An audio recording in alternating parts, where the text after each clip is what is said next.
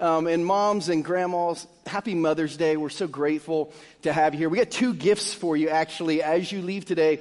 One, we got this little jar that we're going to put in your hand that just has a little verse on it that says stones of remembrance. In Scripture, often the people of Israel would set up stones where God did things to help them remember what God was doing, and some cards to get you started on how to just talk about in your home what God is doing, kind of a little jar for your family to remember what God has done and what God is doing in your household. And then the second gift is we're going to watch your kids for free for 4 days this summer. Our kids camp is coming up June 6th through 9, and 9:30 to noon we will take care of them for you if you will bring them. And I promise you we'll tell them to clean their room, to be nice to you, to be nice to their sisters. So if you haven't registered for our kids camp yet and you got elementary school age kids, please before you leave go out in the atrium and sign up. We would absolutely love to have your kids with us for a week this summer. If you were to ask me, in 25 years of ministry, what's one of the things I learned that I wasn't even aware of when I started ministry?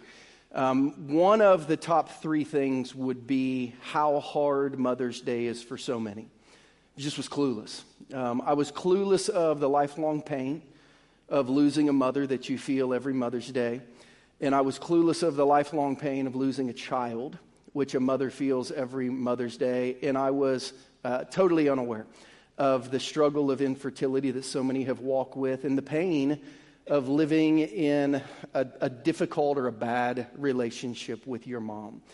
And I know there are many at church every year on Mother's Day who are here and you're in that spot. Like, it was not easy for you to get to church on Mother's Day. You came to church in spite of it being Mother's Day because mom is a hard word for you, because it's a painful place in your heart for one reason or another. So we always pray when we start our services and just ask that God would speak to our hearts. And we do want to celebrate. We want our moms and grandmas to feel loved. But if you're one of the many, many people who there's a painful spot in your past around the word mom, we want to let you know we see you.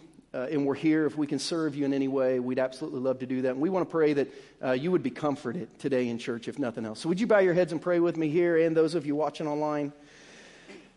Just take that deep breath that'll kind of settle your soul into this moment. And would you just ask God to speak to your heart today and to bring you comfort if today is one of those hard days for you?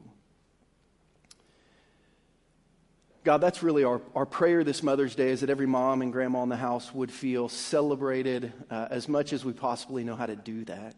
That they'd feel loved, that they'd feel seen, that this would be a great, great day for them. But Lord, for all of those who have a painful place in their past over the word mom and what that means in their story, we just pray you'd provide comfort. And even though they came in spite of knowing it could be difficult, I just pray, Lord, that you'd comfort their heart by being in church and they'd be glad that they were here. That's our prayer. And God, we ask it today in Jesus' name. And everyone said, amen. If you have a Bible, Colossians chapter 4 is where we're going to be in our Bible study time today. You can take your notes out of your bulletin so you can follow along if you want to. If you didn't bring a Bible, no big deal. We planned on you being here, so all the scripture I read from the Bible will be on the screen, so it'll be really easy to follow along. For those of you not real familiar with church or the Bible, 2,000 years ago, there was a man in history named Paul who started churches all over the Mediterranean basin after the ministry of Jesus had culminated in the cross, in the grave, and the resurrection.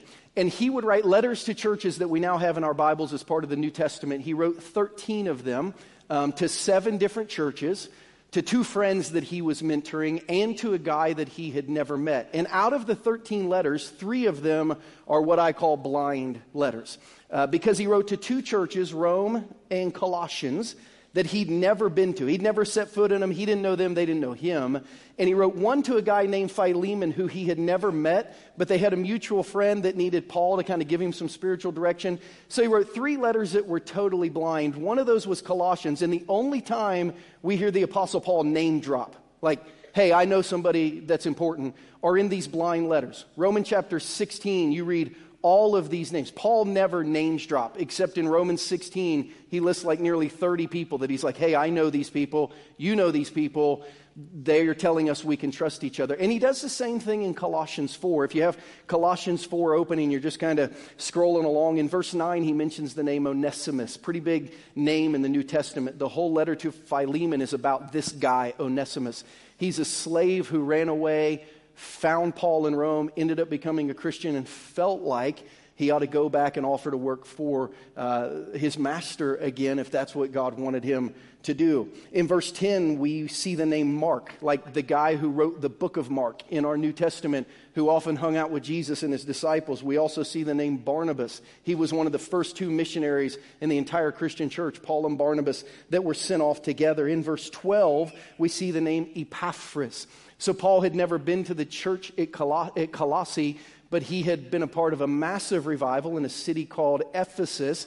And Epaphras came, became a Jesus follower at Ephesus, and then went to his home in Colossae and started a church. So Paul was writing the letter to basically say, hey, I've been talking to your guy, and I want to help him a little bit. In verse 14, he mentions Luke, who wrote the book of Luke that we have in our New Testament, and Demas, who's one of Paul's closest friends, who he always mentions staying with him when everyone else runs away. Demas is always there. So we get these like 6 names in church history that are pretty familiar to people who study the Bible. And then in verse 15, we meet somebody who's not mentioned anywhere before in Scripture. She's not mentioned anywhere after in Scripture, and probably you cannot even find her in history.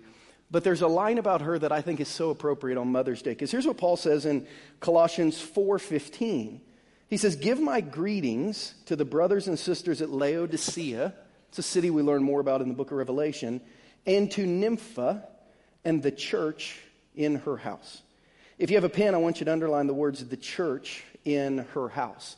Now, if you're reading a King James or a New King James Version, you're going to be confused because you, in your Bible, have the word nymphos and the church in his house.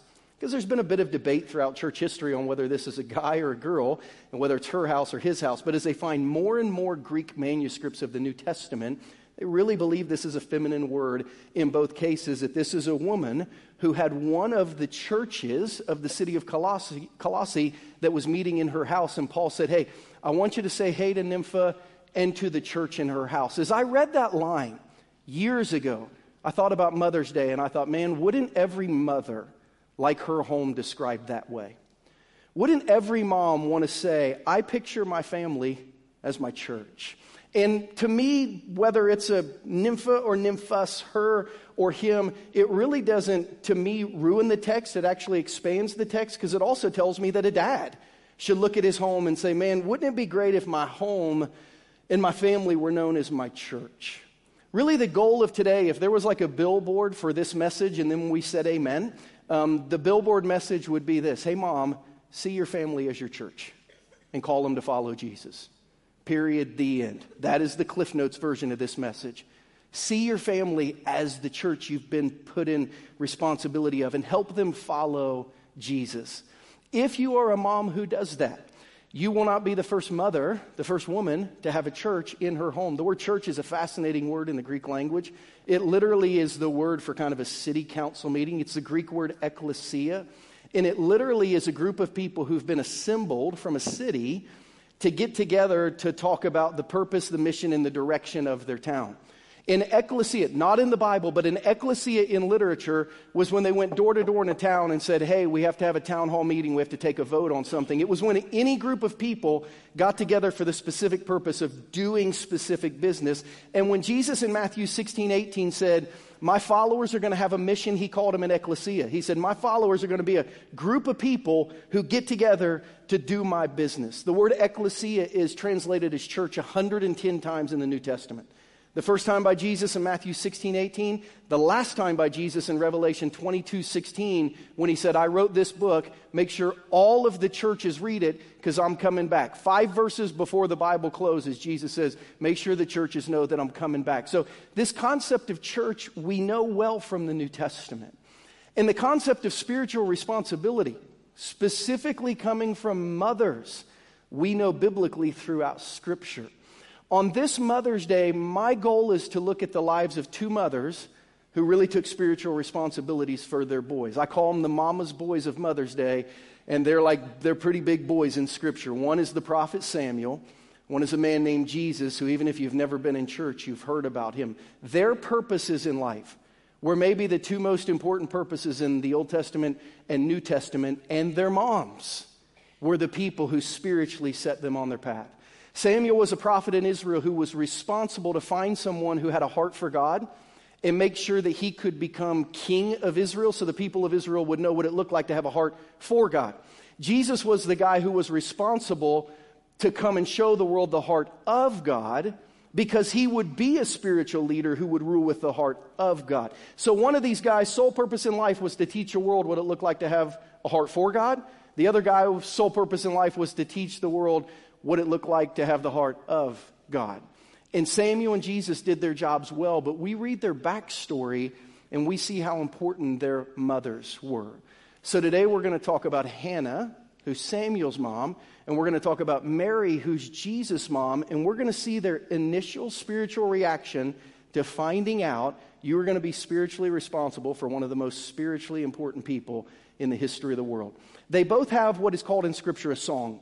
Hannah's song and Mary's song. They're both 10 verses. One's found deep in the Old Testament. One is found at the very beginning of the New Testament. If you have your Bible, you can turn to 1 Samuel chapter 2. We're going to read the 10 verses in Hannah's song. And then if you want to begin flipping to Luke chapter 1, we're going to read the 10 verses in Mary's song. For those of you who have strings in your Bible, you take one of those strings and put it in 1 Samuel chapter 2, because we're going to flip back and forth there from the rest of the message. You're going to take that other string and you're going to throw it in Luke chapter 1 so that it's real easy to just go back and forth all day today between 1 Samuel 2 and Luke chapter 1, because these are the scriptures that we're going to study, learning how to have spiritual influence. And listen, this message is not just for moms and grandmas. It's not just for dads and grandpas. This message is for coaches that want to have spiritual influence on their athletes. This message is for teachers that want to have spiritual influence on their students. This message is for business owners who want to have spiritual influence on their employees. This message is for managers who want to have spiritual influence on the people they're managing. This message is for the room mom who wants to have spiritual influence on the other room mom. Like, if you are a follower of Jesus who wants to figure out how to call other people to see and follow Jesus, then this message is for you, and the concepts we learn from Hannah and Mary are going to teach us how to do that. What are their songs? Hannah was someone who couldn't get pregnant. She was struggling with issues of infertility. One year she was up at the temple worshiping God, and she prayed, God, if you will give me a baby, I promise he'll serve you all the days of his life, and God answered that prayer. And when she found out she was pregnant, here is the song she sang, 1 Samuel 2, verses 1 through 10. Then Hannah prayed and said, my heart rejoices in the Lord. In the Lord, my horn is lifted high. My mouth boasts over my enemies, for I delight in your deliverance. There's no one holy like the Lord. There's no one besides you. There's no rock like our God. Do not keep talking so proudly, or let your mouth speak with such arrogance, for the Lord is a God who knows, and by him deeds are weighed. The bows of warriors are broken, but those who stumble are armed with strength. Those who were full hire themselves out for food, but those who are hungry no more. She who was barren, she's now sharing her story, is going to bear 7 children. But she who's had many sons is going to pine away. The Lord brings death and makes alive. He brings down to the grave and raises up. He sends poverty and wealth. He humbles and he exalts. He raises the poor from the dust and lifts the needy from the ash heap. He sits them with princes and has them inherit a throne of honor. For the foundations of the earth are the Lord's, and on them he has set the world. He'll guard the feet of his faithful servants, but the wicked will be silenced in the place of darkness. It's not by strength that one prevails. Those who oppose the Lord will be broken. The Most High will thunder from heaven. The Lord will judge the ends of the earth. He'll give strength to his king and exalt the horn of his anointed. About 1,100 years later, probably 1075, 1077 to be exact, a young girl in Israel named Mary would find out she was pregnant through the power of the Holy Spirit to give birth to the Messiah. And she also would sing a song similar to Hannah's. And here's what we read in Luke chapter 1, verses 46 through 55 about Mary's song. And then we'll put the two together and we'll see 3 pretty simple ways to call people in our life to understand who Jesus is. Mary said in verse 46, my soul glorifies the Lord, and my spirit rejoices in God my Savior. For he's been mindful of the humble state of his servant. From now on, generations will call me blessed, for the Mighty One has done great things for me. Holy is his name. His mercy extends to those who fear him from generation to generation. He's performed mighty deeds with his arms. He's scattered those who are proud in their inmost thoughts. He's brought down rulers from their thrones, but has lifted up the humble. He's filled the hungry with good things, but has sent the rich away empty. He's helped his servant Israel, remembering to be merciful to Abraham and his descendants forever, just as he promised our ancestors. Hannah and Mary would have 2 of the most spiritually influential sons in the history of the world. but they would need spiritually influential mothers to call them to the mission that God had for them. And if you're here today and you're a mom with a family, I believe you have a church in your home that you should be leading. And if you're a dad with a family, I believe you have a church in your home that you should be leading. And if you're a business owner, I would see my business as a church that I'm leading. And if I was a coach, I'd see my team as a church that I was leading. And I'd try to figure out, how do I call them out for the purpose and the direction and the mission of Jesus so they can see who he is? I think Hannah and Mary give us 3 ways today. We're going to move through them pretty quickly, but I think it's a real simple formula for how to have spiritual influence. Calling number 1, just tell people who God is to you. You say, how do I begin to have spiritual influence on the people in my life? Just start by telling them how God has had spiritual influence on you. Hannah would say in 1 Samuel 1, here's who God is to me. My heart rejoices in the Lord. In the Lord, my horn is lifted high. Horn there is a Hebrew word that really means strength. Hannah's saying, here's what you need to know about my God. The things in life that make me strong come from him. The only parts of my life that are strong are parts that the Lord is in control of. The Lord is the one who makes me strong. Look at what Mary says in verse 46, 47, and 48. My soul glorifies the Lord, and my spirit rejoices in God my Savior. For he has been mindful of the state of his humble servant. Hannah says, God is the one who makes me strong. Mary says, God is the only one who can do a work in my soul. Who is God to you, mom, dad, coach, boss? Who is God to you? Last week we had our parent child dedication service here at 2 o'clock. We had 20 kids and their parents that we dedicated at 2 o'clock. At the end of this service, about half of those will be on stage, and as a congregation, we'll pray over them, and as a congregation, we'll dedicate them together. But they were here with their moms and dads and grandmas and grandpas and friends and family doing kind of an intimate little dedication service. And our infant preschool director, Christy Cowan, was up here starting that service and telling parents how influential their faith was. And she said when her daughter was 3, who's now, I think, going into high school, she said, we went to the grocery store one day, and we came back from the grocery store, and as I was putting away the groceries, I realized the house was really quiet. Normally, when you have young kids, quiet's bad, loud is good. So she said, I went looking for my daughter. And I looked in kind of the living room, and she wasn't there. And I looked in the playroom, and she wasn't there. And I looked in her room, and she wasn't there. And she said, I walked into my bedroom, and across the bed, I see like the top 2 inches of her hair. And I can tell she's sitting down on my side of the bed, and all I can see is the top of her head. And she said, I round the corner, and she has my Bible open on her lap, my highlighter in one hand, my pen in the other, and she is just like writing all over my Bible. And she said, my first instinct was to say, no, Peyton, stop. But she said, I felt like the Holy Spirit said, Christy, stop and look. She's doing what she sees you do. You get your Bible out by your bed, you get your pen, you get your highlighter, and you're spending time with Jesus. She is just seeing what you do spiritually. If people only ever do spiritually what they see you do spiritually, will they ever read their Bible? Will they ever pray? Will they ever go on a missions trip? Will they ever serve in church on Sunday morning?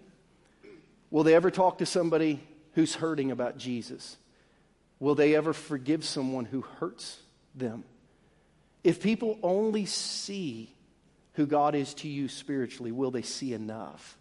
See, the first calling of kind of leaning in spiritually is really, really simple. Just tell people who God is to you. That's what Hannah and Mary did. They told people how God made them strong in their soul. Hannah says, God is the one who makes me strong. Any strength I have comes from him. Mary says, the only one who can minister to my soul is God. Just tell them who God is to you, because you have no idea the power of your story. Who God is to you will go 10 times further than what people will read in the Bible without your story, especially when they're young. I love every Sunday when we get to do baptisms, not because of the water, not because of the ceremony, but because of the promise. Because in Revelation 12:11, Jesus is talking to the churches about how evil will one day be defeated. And he said, here's how the church will triumph over evil. The blood of the Lamb, which means the forgiveness of Jesus, and the testimony of the saints. When people share their story, evil runs away, and the hope and the strength of God come. So you say, I want to have spiritual influence. Talk about your faith. Live your faith. Believe that one day your kids will only do what they've ever seen you do. They'll only know what they've heard you talk about, and make sure to call out who God is to you. The second one's pretty easy. Make sure you talk to people about who God is in the world. So the first calling that we have, if we want to have spiritual influence as parents, as coaches, as teachers, got to tell people who God is to us. But the second call is we've got to tell people who God is in the world.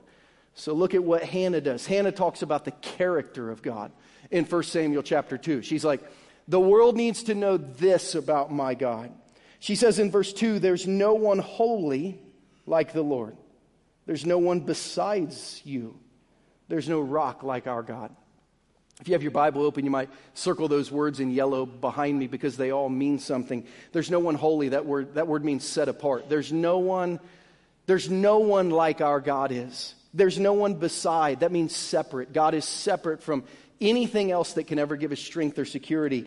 God is our rock. It means stable. God is set apart. God is separate. God gives us stability. Hannah is saying if you want to have stability in your life, you have to have God. If you don't have God, even the most stable things will eventually become shaky. That's Hannah's promise. That's Hannah's story. 11 years ago when Danielle and I were moving over to Lee Summit to begin to try to figure out where God wanted us to have this church, we would spend our Fridays kind of driving all over Lee Summit. And as you used to drive east on Chipman Road, there was a big building that used to be known as the Center for God, Family, and Country. I am for all of those things. Those all mean a lot of things to me, but those are not all the same thing. And every time I see the words God and, my theological antenna goes up a little bit. Because I think, okay, whatever is on the other side of that and is not God. And if you think those two work together, you will be unstable eventually. But that's a lot of our testimony. If God and family is good, we're good, stable. If God and country is good, stable. If God and economy is good, stable. If God and Patrick Mahomes are solid, we're solid. That's the only one that might be a little biblical. The rest of them, it's like, there's a lot of instability there. If God and anything is what you need to be stable, you're going to be unstable. So Hannah says it's like God and nobody. So last Sunday, between our service and our parent-child dedication, I got to spend time with one of our young dads who's been through a pretty difficult 4 months in 2022. He got really, really sick and almost died in his kind of mid-30s. And then he was in a car accident, and his psyche was shaken a little bit. He was okay, but his psyche was shaken. And as we talked, he said, I'm just trying to figure out what God is doing. I'm trying to figure out why this is happening. And he said, I'm the one who normally takes care of my family. I protect my family. And he said, I feel like my family looks at me now and I've got a chink in my armor. I feel like they're looking, thinking, what if Dad's not around? And he said, why is this happening? And I said, I can't. That question does not have an answer on this side of heaven. Don't know that I can say why. But I can tell you what can happen because of it. You can help your family lean more into Jesus. Because the only armor you have as a dad is the spiritual armor. And all the pieces of spiritual armor are just characteristics of Jesus. And maybe you need to lay the pressure down of thinking, God and me take care of my family. And maybe you need to start telling your wife, there's going to be a day when I'm not here, but Jesus will be. And it's going to be hard, but it'll be okay. And maybe you need to tell their kids, listen, there could be, clearly this shows us there could be a day where one day I might not be here, but Jesus will be. It's okay. Like maybe you need to shift your family security from you taking care of them to Jesus taking care of them. No God and no rock like him. Nobody besides him. He's totally holy. That's the character of our God that we can trust in. Mary talked about the deeds of God. So Hannah said, I want to talk about the character of God. Mary said, I want to talk about the deeds of God. And here's what she said about her God in Luke 1:51. She said, he has performed mighty deeds with his arm, and he has scattered those who are proud in their inmost thoughts. Mary said, when I look around, God is doing mighty things. Now, you need to know this, and some of you need to write this down. Because some things in the world, the way we see them is not really what God is doing them. Like, what's happening around us sometimes is not the most important thing. What God is doing through those things is sometimes the most important thing. Because look at Mary's scenario. Mary's like, God is doing mighty things. And we would look in from the outside and say, for who, Mary? Mary is not only a young Jewish girl, she's a young, poor Jewish girl. She's a young, poor Jewish girl living in Palestine at the time when the Romans occupied it. And now she is not married and she's pregnant. And her husband could, by law, have her arrested. If we were to line up the things she had going on in her life that appeared to be good, the list would be about 0. But not everything that we see happening with our eyes is really what God is up to behind the scenes. Because Mary's like, this whole thing right now looks like a mess. But what God must be doing behind the scenes, in me and for me and through me, what I am going through is not easy. But who I'm serving is good. And I just have to trust that his mighty deeds are still working in my favor. So Mary said, I look at who God is and I see that he's always working in our favor. Even when it seems like everything is going wrong, I can trust that God will somehow make it right. So when we look at sharing our stories, when we look at telling the world who God is, really when we talk about who God is, when we talk about what God is doing, those kind of become the home videos of spiritual development. They become the home videos of spiritual movement. Like, remember back in the day when we used to record things with camcorders on our shoulders and we'd put away the tape, and then when we gather at like holidays, we'd put in and we'd watch old home movies. There are no old home movies because now they're all on the phone. I've been to graduation parties the last 2 or 3 weeks, and I've been looking at all these pictures and billboards put together. We know dads are not putting those things together. So moms, thank you for keeping memories and home videos and pictures that remind us that we had a life before today. Like, when we talk about who God is, when we talk about what God is doing, we literally are building the board of memories that says you can trust God. You can trust his character. You can trust his deeds. You can trust who he is. You can trust what he's doing. Feels real uncertain right now. But this whole board of pictures feels real uncertain right now. But let me show you a home movie of when. Feels real uncertain right now. But let me tell you the last time God did in those memories become the thing that reminds us who God is and what God is doing in the world. So you say, I want to have spiritual influence. It's not as hard as you think. Just talk to people about who God is to you. Just talk to people about what God is doing in the world. And then third, pretty easy, talk to people about who God can be to them. That's our third calling. We have to remind people that God is a God that they would be interested in if they really knew what the Bible said about him. Hannah and Mary's song overlap in 3 what I call just really attractive and beautiful qualities about who God is and what God is doing that I think all of us not only need to be reminded of, but we need to tell people about. Letter A would be mercy. Tell people who God can be to them. He can be merciful. Merciful is one of the Bible's favorite attributes used to describe God. It can be defined as loyal love or compassionate pity. But let me explain what I mean by that. Loyal love or compassionate pity. The word pity does not mean that God feels sorry for you. The word hesed, which is the Greek word H-E-S-E-D, means compassionate pity. The word compassion means to feel in your guts what someone else feels. So the word mercy means God doesn't feel sorry for you. The word mercy means God feels sorrow with you because he sees what you're going through. He sees that you're hurting. He sees that you didn't sleep last night. He sees that you've had a really hard month. He sees that you've had a really hard year. The word compassionate pity doesn't mean God looks at you and says, oh, I feel sorry for them. It means God looks at you and he enters your story and he says, I feel sorrow with you. And I'm willing to come right into your story and be with you if you need me to. Look how Mary describes his mercy in verse 50. She said, his mercy extends to those who fear him from generation to generation. It didn't stop with Mary. It didn't stop with Mary's kids. It didn't stop with Mary's grandkids. It didn't stop with our grandparents. It didn't stop with our grandparents. It didn't stop with us. It doesn't stop with our kids or our grandkids. We have to teach the world who our God is, and our God is a God of mercy. What does a God of mercy mean? Here's what loyal love means. It means when God looks at you, he gives to you what you need spiritually rather than what you deserve spiritually. And are we not glad that we serve a God who sees us like that? God looks at some of you And you say, the last 20 years I've been so far from God. But the last 20 minutes I feel like I need to step back in. And God says, let me look at your life based on the last 20 minutes, not the last 20 years. Let me come into your story based on what you need and not what you deserve. That's what mercy means. And if you're here today and you said, I need God, but I don't think God would want me, mercy means that he not only sees what you're going through, he feels sorrow with you, not sorry for you. And he's willing to enter your story and give you what you need, not what you deserve, if you'll open your heart and receive him generation after generation after generation. That is the mercy of our God. We also see letter B, the mission of God, which I think is a beautiful, beautiful mission. We learn that basically Jesus comes to help people who are humble, who are hungry, who are hurting. The mission of God has always been about helping people who need help.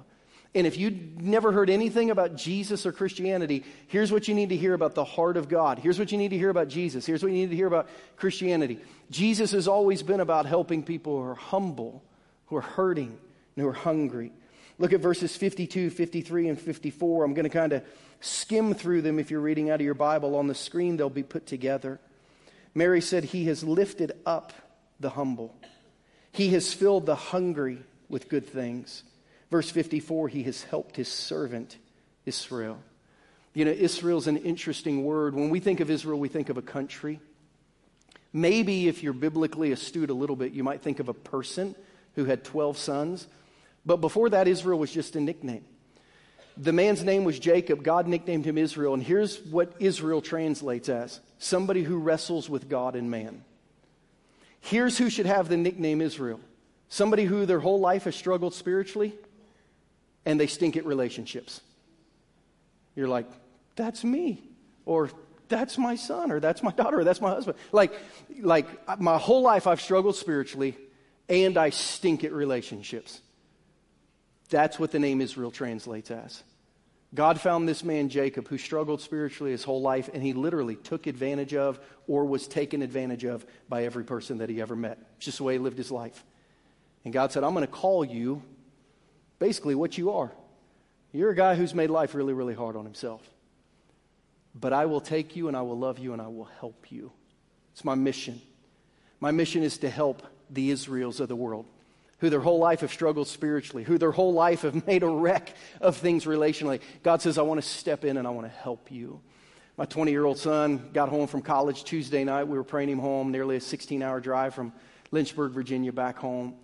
And I love who God is making him to be in his heart as he gets ready to turn 21 in July. And every year on his birthday, since like the age of 5, I always tell my son, Christian, I've only got 3 desires for your life. There's only 3 things I ask of you. For the rest of your life, love God, love your family, and help people who are hurting. If you do those 3 things, I don't care what you do. You literally, if you will love God, love your family, and take care of people who are hurting, I will be in your corner and help you however I can. That is who God has created you to be. And I watch him come back from school now at 20, and almost every conversation we have now, in person or over text message, is about God or family or future family or how to help hurting people. That is the mission of Jesus. The mission of Jesus is to find those who are hurting, find those who are hungry, find those who are in a humble state of need, and to step in and help them. It's why Jesus started his entire ministry with Matthew chapter 5:3, where he said, here's who I'm looking for. Blessed are the poor in spirit. Blessed are the poor in spirit. What does poor in spirit mean? Blessed are people who know they can't do it alone. Blessed are people who know their spirit needs God, because those are the people who are going to see God big time. Blessed are the poor in spirit. God said those are going to be the people that I take care of. So it's so important as we tell people who God can be for them, to remind our kids and to remind the entire world. Listen, all of us were born with spirits that are absolutely broken. But God sent us a Savior who can make us whole. The reason we struggle, the reason the world struggles, the reason things are the way they are is because everyone is born with a broken spirit. But God sent a Savior who could make things whole, and the Bible refers to him as the Messiah. That would be letter C. You say, what do I tell the world God can be for them? Tell them about his mercy. Tell them about his mission. But man, tell them about the Messiah. The Messiah was not just the anointed king of Israel, although he was that. The Messiah is also the anointed king of your heart if you will allow him to be. And this is where Hannah closes us with what I think is a fascinating verse. In 1 Samuel 2:10, Hannah closes her prayer with words that do not make sense in her context 3,000 years ago. And here's what she says in verse 10 of 1 Samuel chapter 2. She says, "The Most High will thunder from heaven. The Lord will judge the ends of the earth. He will give strength to his king and exalt the horn of his anointed." You say, why is that a weird verse 3,000 years ago? Because there was no king in Israel. And there was never meant to be a king in Israel. Her son would become a judge in Israel after a long time of judges in Israel. It would be nearly a century before they had a good king in Israel. So for her to pray that God would bless a king that didn't even exist means that she couldn't have been praying for the king of the nation of Israel. She had to be praying for something more, and she kind of tips us off to this when she calls him his anointed. One of the words for anointed in Scripture that's used in the Greek language is the word kreo, and it literally means one who has an assignment.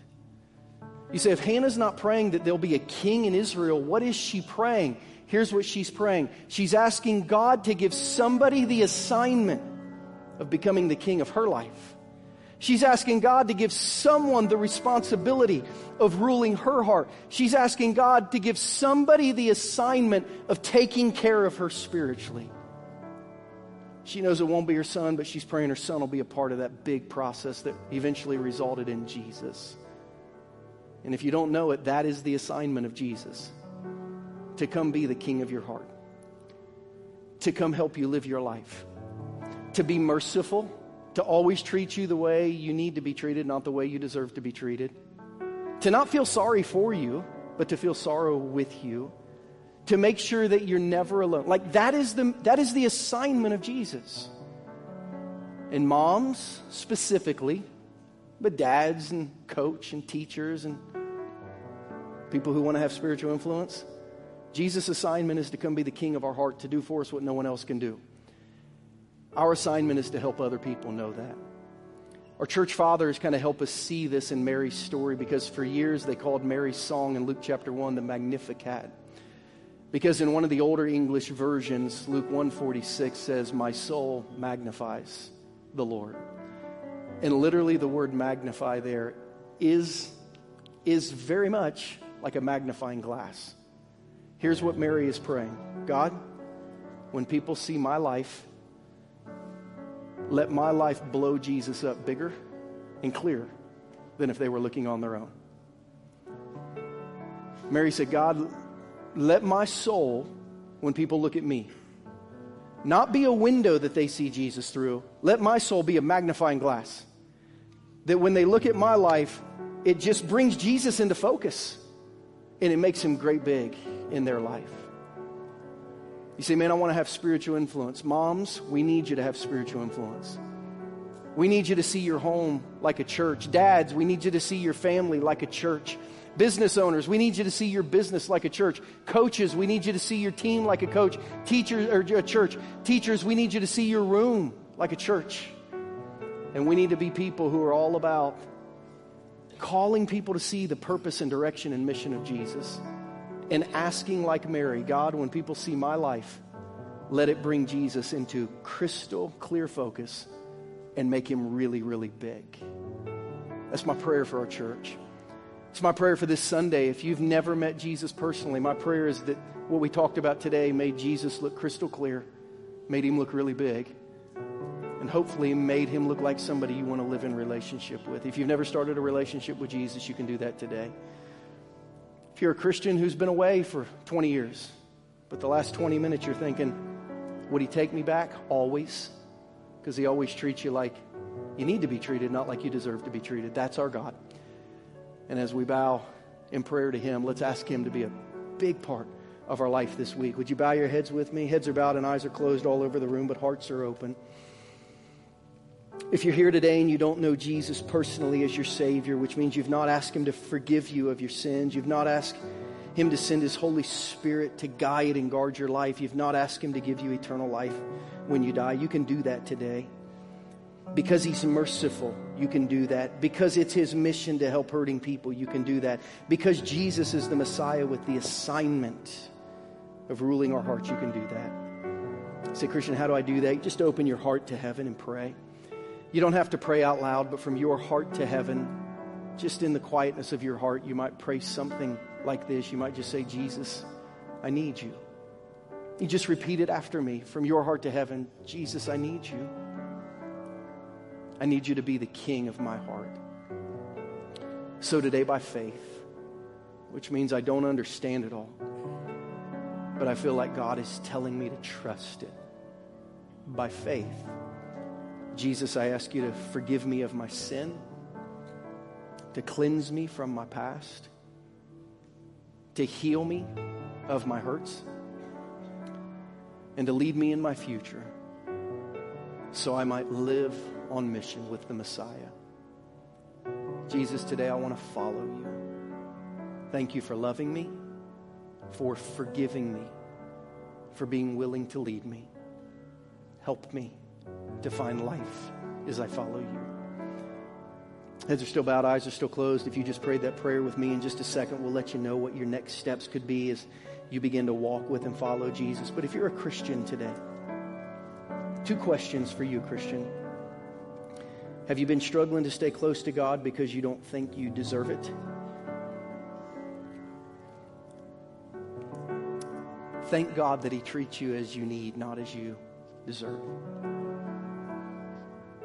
Are you a Christian who has someone in your life who you want to see God clearly?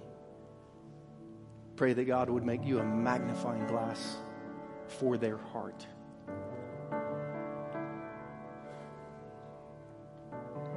Thank you, Lord, for the mercy of Jesus, the mission of Jesus. And thank you that Jesus is the Messiah with the assignment to become the King of our life. As we follow him, let us experience life to its fullest. And let us show the world Jesus at his clearest. That's our prayer. And God, we ask it today in Jesus' name. And everyone said, amen.